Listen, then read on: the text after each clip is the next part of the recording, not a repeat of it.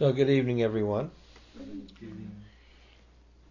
Discussing the Bhagavat Sandarbha of Srila Jiva Goswami. We're at the 89th Anucheda. Brahman is the attributeless magnificence of Bhagavan. Jiva Goswami. Therefore, since Brahman is the incomplete manifestation of Bhagavan, Sri Matsyadev describes it to King Satyavrata as the attributeless opulence of Bhagavan. Matsyadev says, "You will know my glory, which is celebrated as Param Brahman, for it will be thoroughly revealed to you within your heart, both as a result of your profound inquiry and my mercy."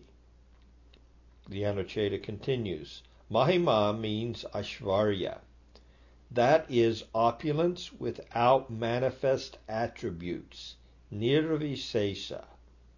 Therefore, by my mercy, anugrahita, it will manifest in your heart, hridi, meaning you will experience it directly, vishyasi, in the trans-egoic state, aparoksha. Because of your profound inquiry, I will explain it to you. As the experience of Brahman is included within the experience of me, there is no need to experience anything other than me. Nevertheless, in the direct experience of me, made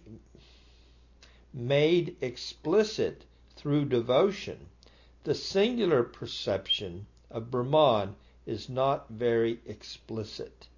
Still, even if you should wish to experience it clearly, then that will also occur. That is the intent of the passage. So, Matsyadeva's basically saying, if you want to experience Brahman, it's okay, I'll let you.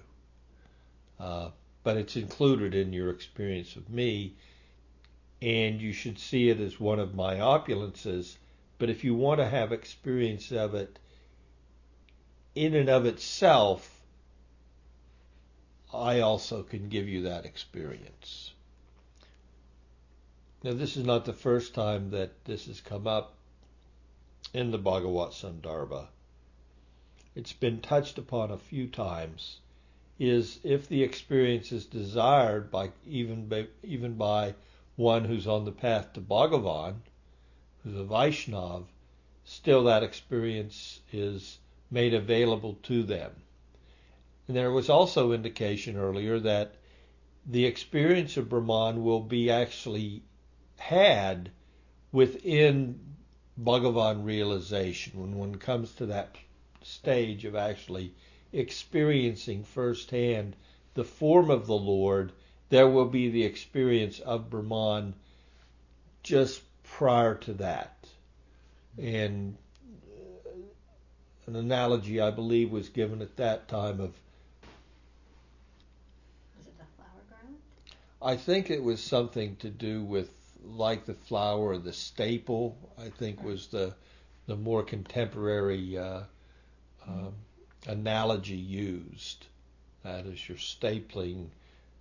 It's really the staples going through individual sheets of paper, but it's like all at the same time. Well, Krishna says this in regards to a lot of things. If they still have a material desire and you want to experience it, I will arrange that. Whatever you have, whatever is, as my devotee, you will lack for nothing, is basically what Krishna is saying. And here he's saying to Satyavrata, and because you had a desire to experience Brahman as Brahman, you will that will be fulfilled in your revelation of what is the totalness of my being, of my swarup, my potency. So in this particular Anucheta, and in this verse from the Bhagavatam, Brahman is looked at as one of the opulences of the Supreme. So we'll see here, we're seeing that Brahman can be viewed differently according to different conceptions. Some think that even there's a class of transcendentalists that accept it as the ultimate perception of the absolute truth, of the Supreme. And they don't go any further than that. Although they have to follow the path of devotion to Bhagavan to get to Brahman. So it's kind of, from our perspective, it's like, well, why would you, once you've experienced the Supreme in his personal feature, why would you want to give that up in deference to the impersonal conception and experience that? Why do you desire Sayuja? For us, it's inconceivable. Knowing, as we do from the Acharyas in our line, that pleasure is simply paltry in relationship to what can be experienced eternally in a loving exchange with the Supreme Lord.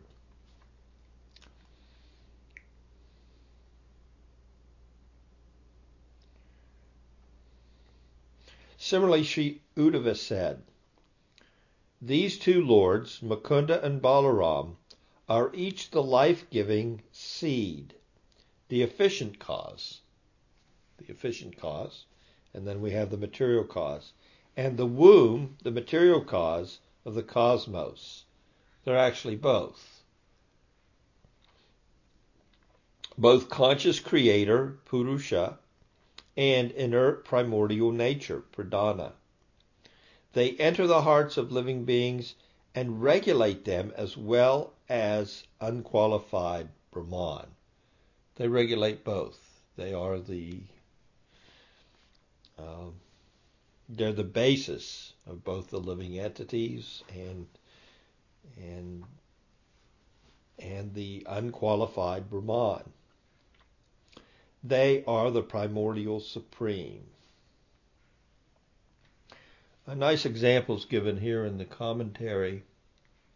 Let's say that you're a lover of sugar.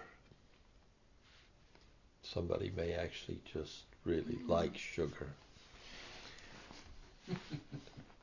So if you're a lover of sugar, you also know, as a connoisseur of sugar, that it's white.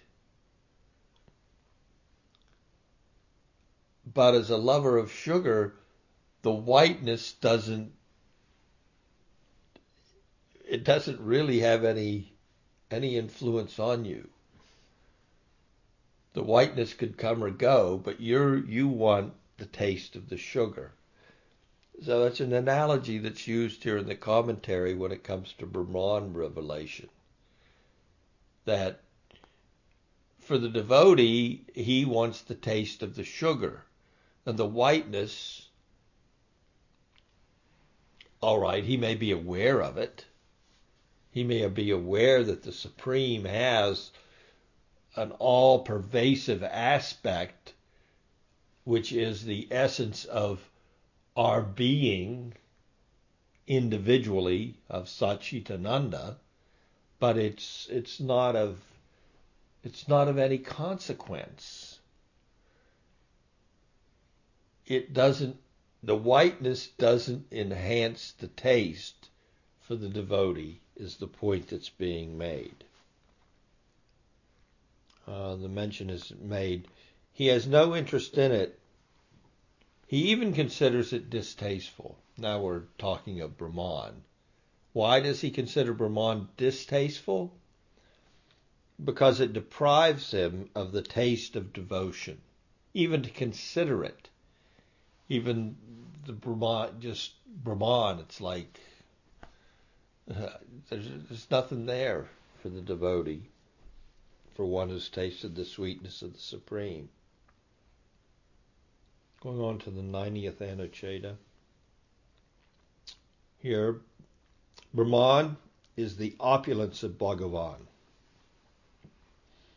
So again, continuing with the concept like the last verse of Aishwarya.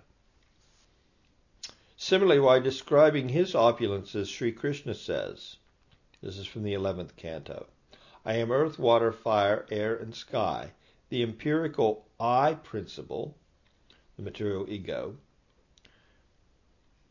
the Mahatattva, the causal elements, the living entity, material nature, the gunas of illumination, dynamicism, and inertia, and the transcendental Brahman.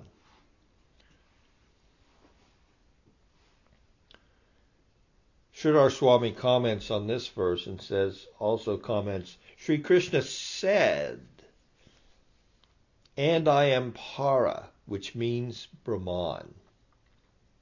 Therefore, the Reverend Yamunacharya of the Sri Vaishnava Sampradaya has sung, the Lord, the universal egg, everything inside it, the 10 coverings, the 3 gunas, the unmanifest primordial nature, pradhana, the conscious beings, Purusha, the supreme destination, Parampadam, and Parabrahman, which lies behind the beyond. All are your opulences. This Purusha, this Prakrita, this is from another Shruti. This Purusha, this Prakriti, this Atma, this Brahman, this world, and the worlds beyond sight are Sri Hari, who has no beginning and no end, who is within everything, beyond everything, and also manifests the universal form. So we can see Jiva Goswami is continuing to pound the post here and make it abundantly clear that the Brahman conception is subordinate. It's equated with other aspects of the Supreme in relationship to the material nature. When others speak about Krishna and his various opulences, they include Brahman as one of them. When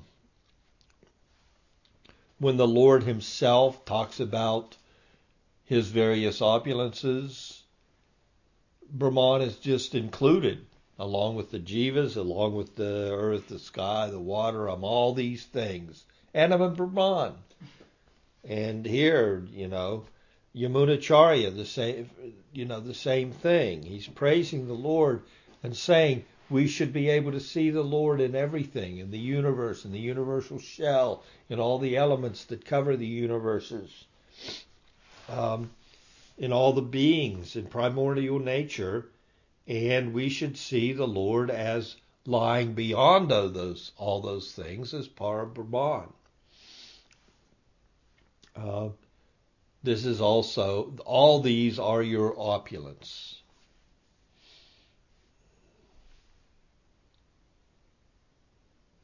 Now in this section, what we find that's interesting is Jiva Goswami quotes Shruti, Smriti, and Purana, all 3 in the one Anucheta, because that's, again, he's going to look at it from all angles. He's going to try to present it from all angles so that there really can't be any question about it. No matter how you want to look at, no matter how you understand Shastric evidence, I'm going to show you that Brahman is an aspect of the Supreme, but is simply not the Supreme in all of its glory. So he's quoted Shruti here, he's quoted Smriti, Srimad Bhagavatam, and the Sadhu, Yamunacharya. So he's used all 3 as praman, as evidence, because they all say the same thing. Shruti, Smriti, Purana. They're all saying Bhagavan. When we conceive of Bhagavan, when Bhagavan talks of himself, and when the sadhu praises Bhagavan, then they all give us the same conclusion. So can there be any question about it? The one Shruti that's quoted here, the Panga Shruti, it's not available at this time, although the verse is quoted by Jiva. So that's the only references we have to this particular Shruti. Shruti Smriti. So Shruti is the Upanishads, Apurushaya, coming not from a human source. 91st Anucheta. Brahman is the Lord's bodily effulgence. So this is another way to look at it. Jiva Goswami continues. Because the variegatedness of the Lord is not evident in the Brahman effulgent, it is therefore also referred to as the glow of the Lord. As in Mother Devaki's prayers to Krishna. This is from Devaki, when the Lord first appeared to Vasudeva and Devaki in the prison house of Kamsa. This form is said to be the unmanifested, the original, the effulgence of Brahman, Brahma Jyoti, beyond the material gunas and without transformation. So she's actually referring to the Lord who appeared in the prison house as it with nomenclature that one would think would be applied to an impersonal representation of the Supreme. There's nothing here in her opening of her prayer to indicate the form of the Lord. This form, she's obviously seeing a form, but she's referring to it in an impersonal way, is said to be the unmanifest, the original, the effulgence of Brahman, Brahma Jyoti, beyond the material gunas and without transformation. Brahman is the effulgence, Jiva goes on, Brahma Jyoti, emanating from the Lord's transcendental form. Brahma Samhita similarly states, Yasya Prabha Prabhavato Jagadanda Koti, Kote Swasesa Visudati Vibhuti Bidam, Tad Brahma Niskalam Anantam Asesa Bhutam, Govinda Maripurusham Tamaham Bhajami. I worship Govinda, the original person, whose effulgence is the non-differentiated, unlimited, all-pervading Brahman, distinct from the infinite affinity of glories of the mundane universe, containing planets such as the Earth.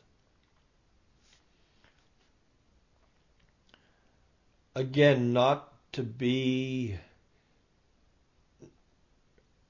just to reinforce the point and pound the post, generally our conception of something that emanates from a source is that what's emanating is itself different from the source, and that when it gets too far away, it'll transform and become something distinct and of itself, independent of the source. So when we use nomenclature, and when we read in Scripture nomenclature is used like the effulgence, that's more applicable. But when we use nomenclature like emanates from, we have to be careful that we don't apply a material conception to that. It's not like the Brahman is emanating from the Supreme, and then it's something different from the Supreme. It's going to get, it's going to get far enough away, and it'll be just a little. It's not like that. Brahman is not like that. It's a characteristic of the Supreme. It's a characteristic of that, Ajnana Tattva, that non-dual substance. Brahmeti, Paramatmeti, Bhagavaniti Sabjate. It's a nice commentary here. At night, when one sees a light bulb from a distance, it appears like a mass of light. When viewed up close, however, one recognizes its distinguishing features: the glass covering, the filament, the metal end, and so on. In the same way, the Lord appears like an undistinguished mass of luminosity to the jnani. And thus, scriptures sometimes describe God realization as the experience of the Lord's bodily effulgence, Brahma Jyoti. Bhagavan is Dharmi, and the entity who encompasses attributes within his fold. And Brahman effulgence is Dharma, or the encompassed attribute. Sri Brahma confirmed this in his prayers to Krishna in the verse from Brahma Samhita. Another point to be noted is that the word Brahman effulgence, Brahma Jyoti, the effulgence itself is Brahman and vice versa. The effulgence itself is Brahman. It's not like it is Brahman. It is not that the effulgence is a quality of Brahman, which would imply that Brahman is separate from the effulgence. If Brahman is to be understood as the possessor of effulgence, then Brahman would mean Bhagavan. If we look to a then we've qualified Brahman as having a source. Well, once we qualify the absolute as having form, of having attributes, of having potencies, then that qualified conception of the Supreme is the Bhagavan conception, whereas the unqualified conception is the Brahman conception. They're both the Supreme. Now, from the Vaishnava viewpoint, the Supreme, this is the effulgence of the Lord is, you cannot separate it from him, but it's not all that he is. So in that regard, there's so much more to the Bhagavan conception than just his effulgence. Going on to the 92nd Anucheta. Scriptures describe Bhagavan as beyond Brahman. Therefore, Jiva goes on, therefore Sri Rudra testified explicitly to the Prachetas that Bhagavan is beyond Brahman. This is from the 4th canto. So, Shiva is talking to the Prachetas.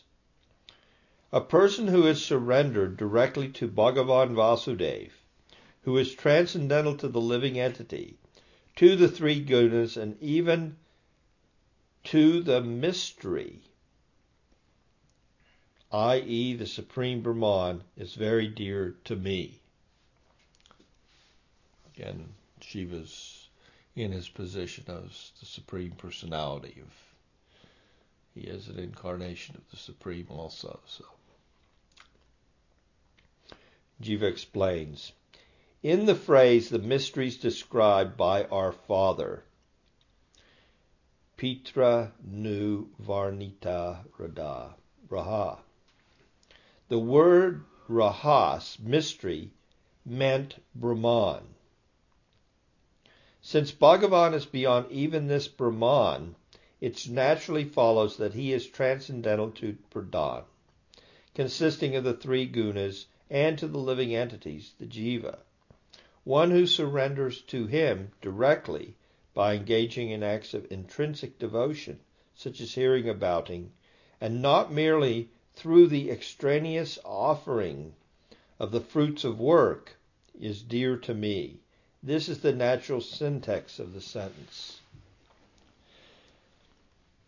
Jiva goes on. Similarly, in Vishnu Dharma Purana is the narration of the vow of Naraka Dwadasi, a hymn glorifying Sri Vishnu states, the one Supreme Lord Vasudeva, the immanent self of all selves, permeates the elements, such as the sky, the subtle elements, such as sound, the senses, like the ear, the Mahat, Prakriti, Purusha, and also Brahman. Let my root sin of not awareness of him, which is the cause of hellish misery, be undone by understanding this truth, and may I, who am harmonized with virtue, grow ever victorious in spirit with each passing day.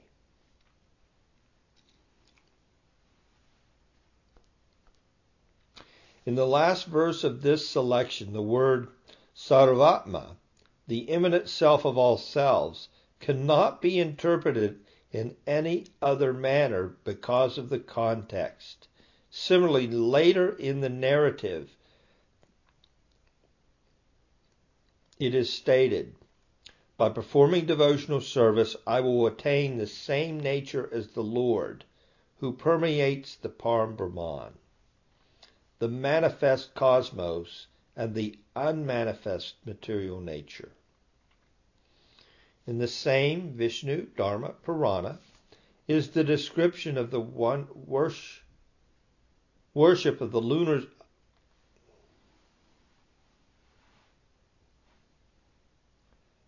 asterisms. It is clearly stated that Bhagavan includes and transcends Brahman. O immeasurable Lord Achyuta, O Supreme Self, you are transcendental even to Parabrahman, which is beyond everything in the material world. O Achyuta, please fulfill my aspiration and dispel my misery. Vishnu Purana 1.15.55 also declares you are beyond Brahman, the supreme transcendence, and the Shruti instructs the Lord is beyond imperishable Brahman. Mukunda Upanishad.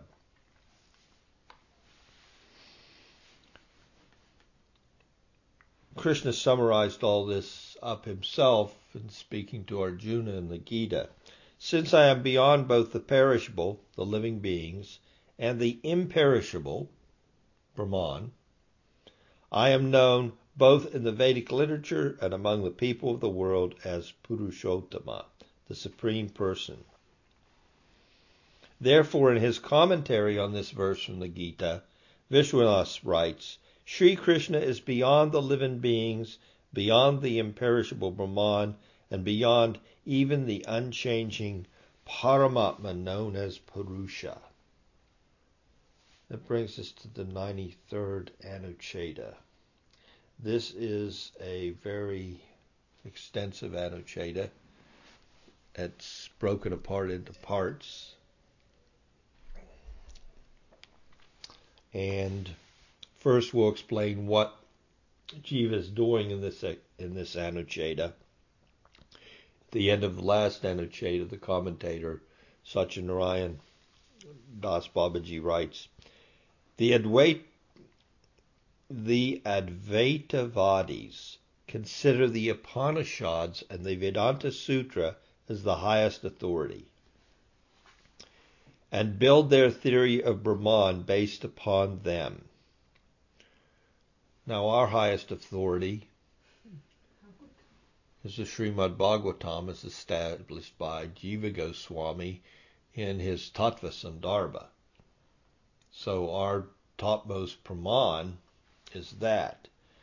But the Advaitins, that class of transcendentalists, their highest authority is the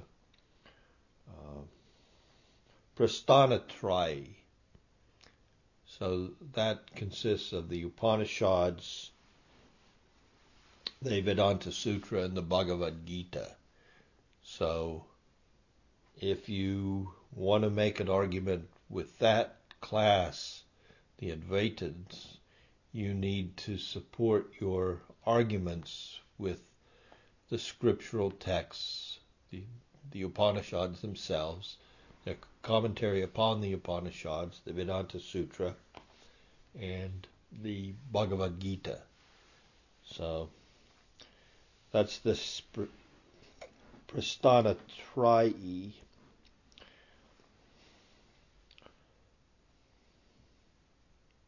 So therefore, to quell all opposition, again, he's wrapping up his arguments. And in wrapping up this Bhagavat Sandarbha, which,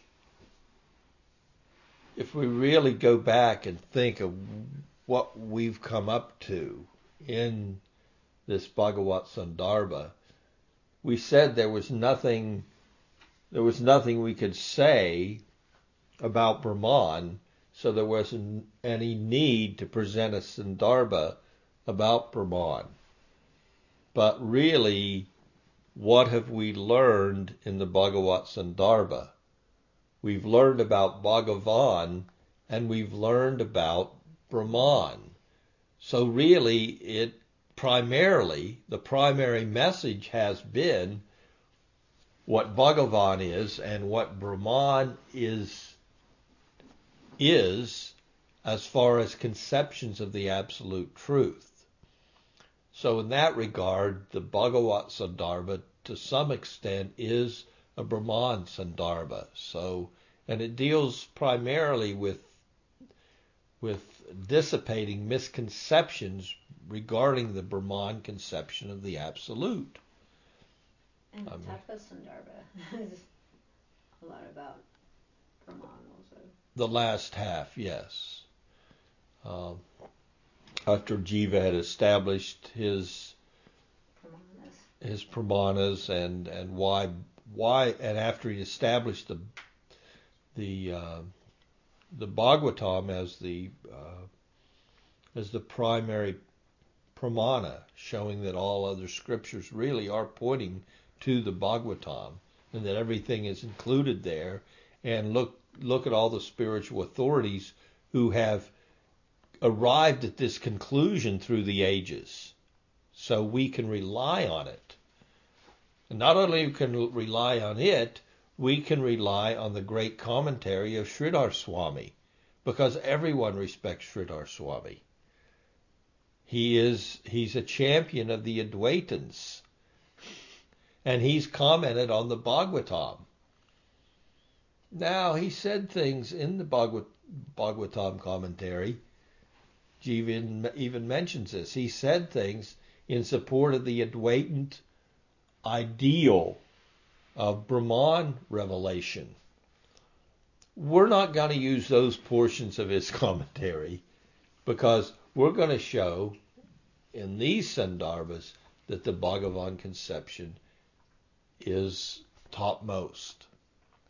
So then, coming to the Bhagavat Sandarbha, he's really presented extensively what is Bhagavan in general and what is Brahman, and of the two, we need to rely on scripture, and if we look primarily to the Brahman of the Bhagavatam, the Bhagavat Purana, the topmost Purana, the spotless Purana, then we'll arrive at that conclusion. But here I'm wrapping things up. So I'm going to show you that Shruti, Smriti, Puranadi, I can pull from any of those and make my point. And now I'm going to take it even deeper. I'm going to use the very scriptures that the Advaitins consider necessary in order to make any valid argument when it comes to transcendental knowledge. So let's go to their Praman And let's look and see if we can make the same point. I've made the point extensively from the Bhagavatam through up to this point. And now I've given you some glimpse that it can be made according to Shruti, according to Smriti, according to other Puranas. Now let's go to the Advaitins' primary evidences, and can we make the same point using those as evidence, as praman? Well, as a matter of fact, we can. And so here, I will. So that's where we are here up to this Anucheta. So as I said, it's very extensive, and because of that, I'll stop early tonight, and we'll dive deeply into it in the next class. We're coming to the end of this Bhagavat, Sandarbha, and then we'll be ready to start the Paramatma. And really, he is following the main course of Brahmeti, Paramatmeti, and then the next Sandarbha is the Krishna Sandarbha, Bhagavan iti subjite, but Bhagavan in his topmost manifestation. Any questions? Yes.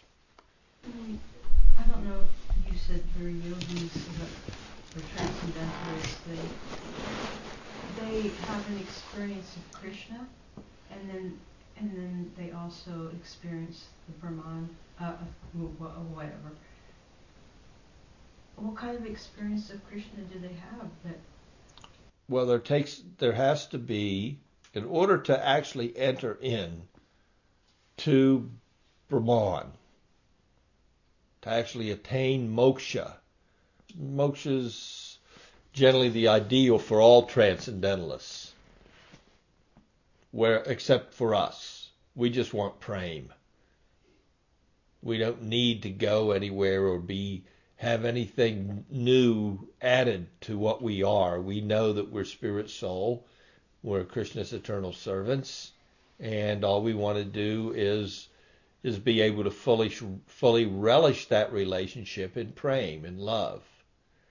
So these liberations that the majority of transcendentalists want, we really will only accept those liberations that help us in bhakti ras, help us to taste the loving relationship with Krishna.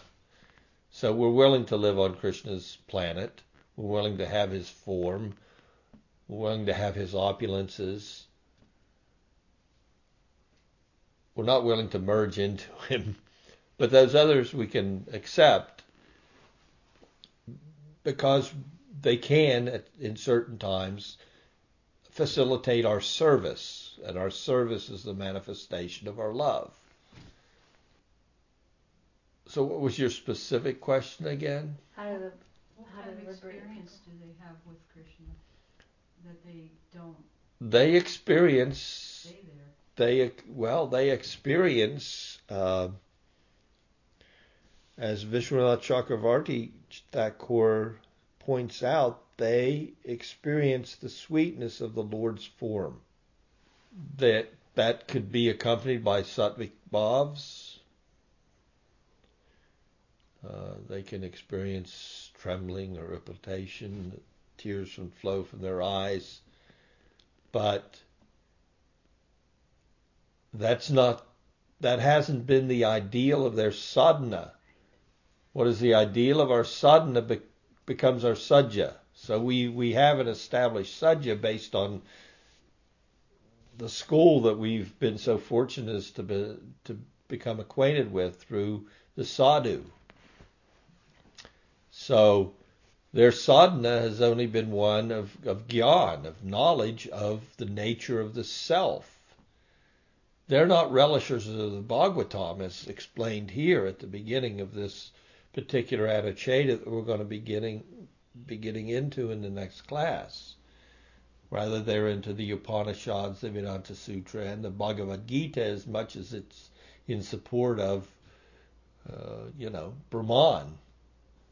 but they do experience the sweetness of the Lord's form, and then they remove their hook-like mind from that form because they have an iron heart, as Vishwanath says, and then they can merge into the Supreme. Can we conceive of it? No. Vishwanath has a hard time. He just says, look, they have a hard heart. They have a heart of iron. It's impenetrable. Even the tears of ecstasy that flow in association with seeing the form of the Lord and experiencing that form can't even melt their iron-like hearts. Supposedly, Mirabai is an example. Like I've read the story of her, and she loved Krishna, and she saw him as a person, but then she merged. She wanted to merge. Well, then ultimately she wasn't a bhakti. And the reason you can tell she wasn't a bhakti is why? Because she didn't want to associate with the bhaktas. And she only wanted God to herself. Well, there's no possibility of having God to yourself and then unless there's only you and God. Well, you're going to have to merge with him. Because you can't have God independent of his associates unless you have a relationship with his associates. I was thinking too, Brahmavatis are sitting around having classes, and they're saying, so some people experience sugar, and, sugar's white, but for them, it's sweet, but we like the whiteness, but we have the knowledge that it is white. They're attracted to this sweetness that emanates throughout the sugar, but, the whiteness, so it's just the same thing. And then they can even say, yeah, and when, it's just like the piercing in a garland, you go through that personal form and then you get to Brahman. I mean, they can have the same exact classes that we're having. It's all according to their association that gives them that sadhya, that gives them that prayojan. And to them, that is all totally natural, just like for us. This is natural to us. And of course we want the taste of the sugar that's sweet. But to them, it's the white of the sugar that's quote unquote sweet to them. Well, they're not looking for sweetness. Yeah, but it's like right. I understand. That's the important thing to them. The whiteness, that's the whiteness is more the truth of sugar than the sweetness is the truth of sugar. They're not attracted to sweetness. The whiteness takes precedent. And the sweetness as the topmost quality. Just a kind of byproduct of concomitant thing.